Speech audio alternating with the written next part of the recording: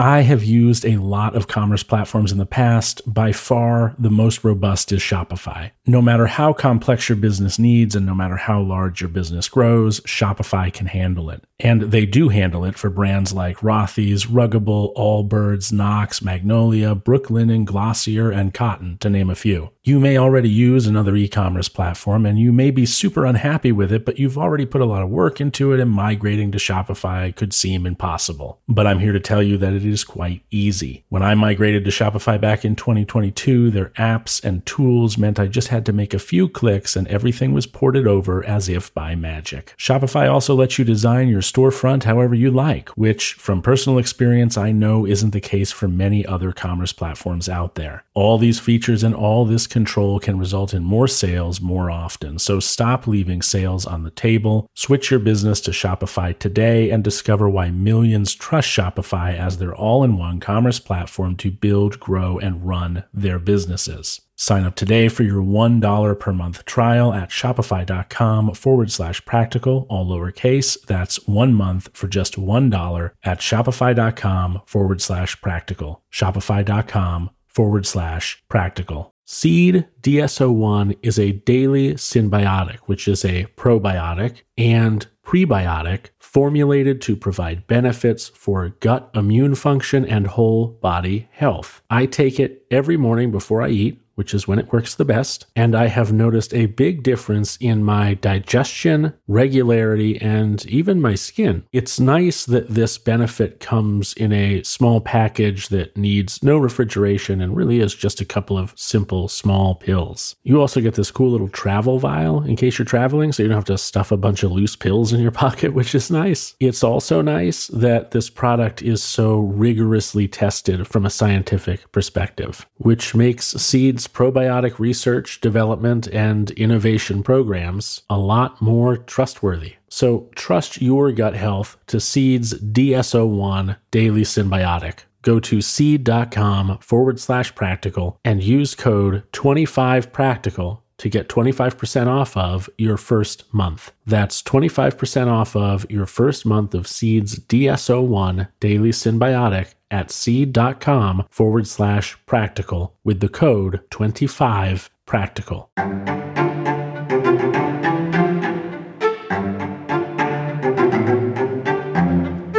Good morning, Prakapton. Welcome back. I'm in England, Newcastle to be specific, and I've been taking in the sights for the last week with Kai. I've got to tell you, England, from what I've seen thus far, is beautiful.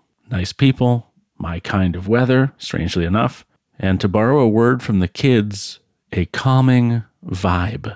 A couple of announcements before we get started today. First, our upcoming workshop, Are They Stoic?, is the 21st of this month at 11 a.m. U.S. Mountain, 1 p.m. U.S. Eastern Time.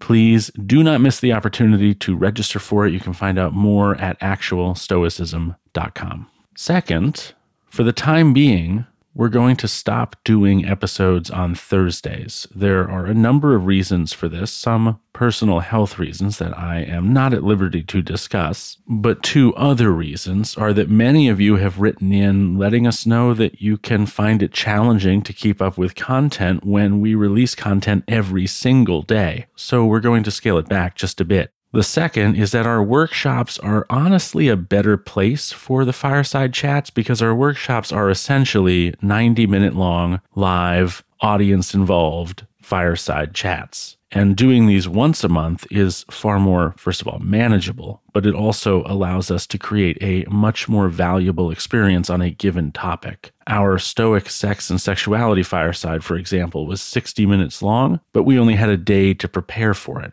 It's by far our most popular fireside chat, and we've lamented since how much more useful it could have been had we dedicated a couple of weeks to preparing for it instead of just a day. So, update recap, go to actualstoicism.com if you want to attend this month's workshop, and Thursday episodes are no more, at least for a little while. All right, so today we have a meditation. Let's go ahead and jump into it. Here it is.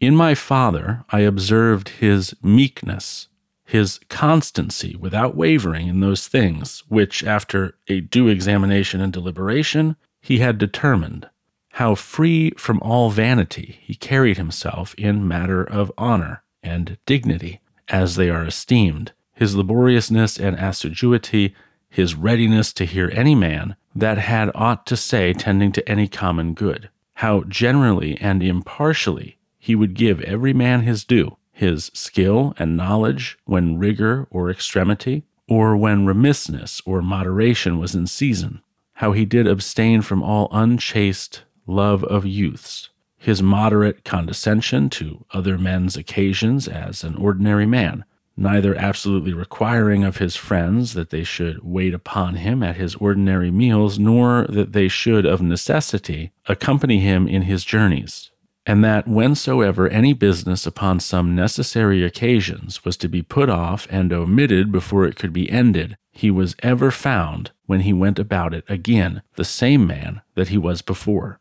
His accurate examination of things in consultations, and patient hearing of others. He would not hastily give over the search of the matter, as one easy to be satisfied with sudden notions and apprehensions. His care to preserve his friends, how neither at any time he would carry himself towards them with disdainful neglect and grow weary of them, nor yet at any time be madly fond of them. His contented mind in all things, his cheerful countenance, his care to foresee things afar off, and to take order for the least without any noise or clamor. Moreover, how all acclamations and flattery were repressed by him, how carefully he observed all things necessary to the government, and kept an account of the common expenses, and how patiently he did abide that he was reprehended by some for this his strict and rigid kind of dealing, how he was neither a superstitious worshipper of the gods, nor an ambitious pleaser of men, or studious of popular applause, but sober in all things, and everywhere observant of that which was fitting, no affecter of novelties, in those things which conduced to his ease and convenience, plenty whereof his fortune did afford him, without pride and bragging, yet with all freedom and liberty, so that as he did freely enjoy them without any anxiety or affectation when they were present, so when absent he found no want of them. Moreover, that he was never commended by any man, as either a learned, acute man, or an obsequious, officious man, or a fine orator, but as a ripe, mature man, a perfect, sound man, one that could not endure to be flattered, able to govern both himself and others. Moreover, how much he did honor all true philosophers, without upbraiding those that were not so. His sociableness, his gracious and delightful conversation, but never unto satiety. His care of his body with bounds and measure, not as one that desired to live long, or overstudious of neatness and elegancy, and yet not as one that did not regard it, so that through his own care and providence he seldom needed any inward physic, or outward applications, but especially how ingeniously he would yield to any that had obtained any peculiar faculty, as either eloquence, or the knowledge of laws, or of ancient customs, or the like, and how he concurred with them in his best care and endeavor that every one of them might, in his kind, for that wherein he excelled, be regarded and esteemed. And although he did things carefully after the ancient customs of his forefathers, yet even of this was he not desirous that men should take notice, that he did imitate ancient customs. Again, how he was not easily moved and tossed up and down, but loved to be constant, both in the same places and businesses, and how after his great fits of headache he would return fresh and vigorous to his wonted affairs. Again, that secrets he neither had many nor often, and such only as concerned public matters. His discretion and moderation in exhibiting the public sights and shows for the pleasure and pastime of the people, in public buildings, congeries, and the like. In all these things, having respect unto men only as men, and to the equity of the things themselves, and not unto the glory that might follow. Never want to use the baths at unseasonable hours.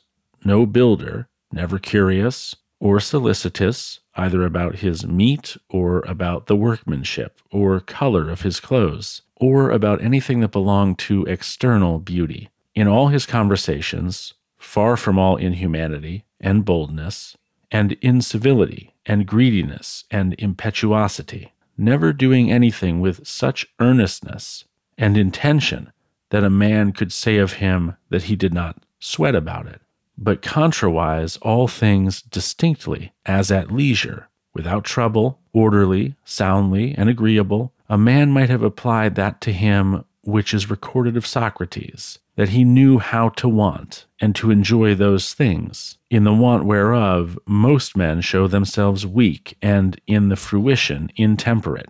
But to hold out firm and constant, and to keep within the compass of true moderation and sobriety in either estate, is proper to a man who hath a perfect and invincible soul, such as he showed himself in the sickness of Maximus.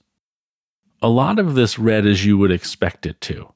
Marcus's father was a great man, perhaps a stoic exemplar, but there was one part in particular that stood out to me, as a man, as it happens.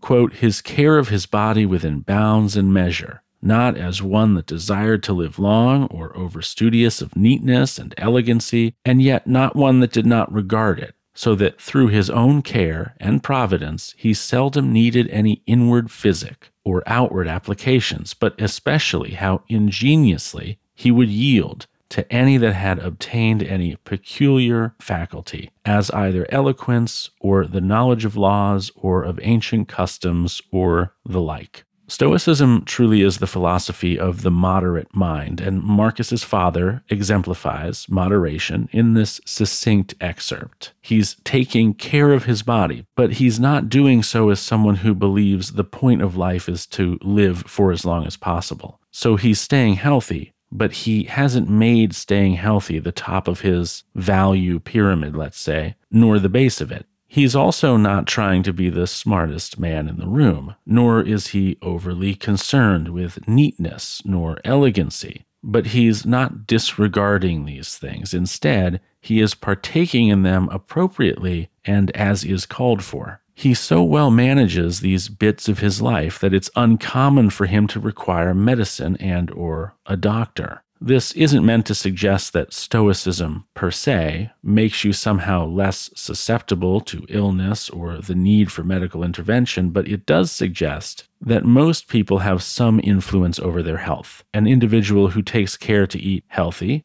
be physically active within reason, gets to bed early, chooses not to partake in much that would work against their health, that person is less likely to be frequently sick. At the same time, a hypochondriac, a health nut, or someone obsessed with outward appearances isn't going to be able to live as useful a life as they could have had they spent more time living in accordance with nature and a smaller percentage of time being worried, concerned, or chasing an ideal that wasn't, in the long run, particularly important. Live 80 years or live 90 years. There's truly no difference. It's more about whether you lived a good life for those 80 or 90 years or a bad one. No one is going to be standing around your casket saying, I'm glad he made it to 80. We can now celebrate his life more fully as he lived to 80 and not just 75. Living isn't really the point of living.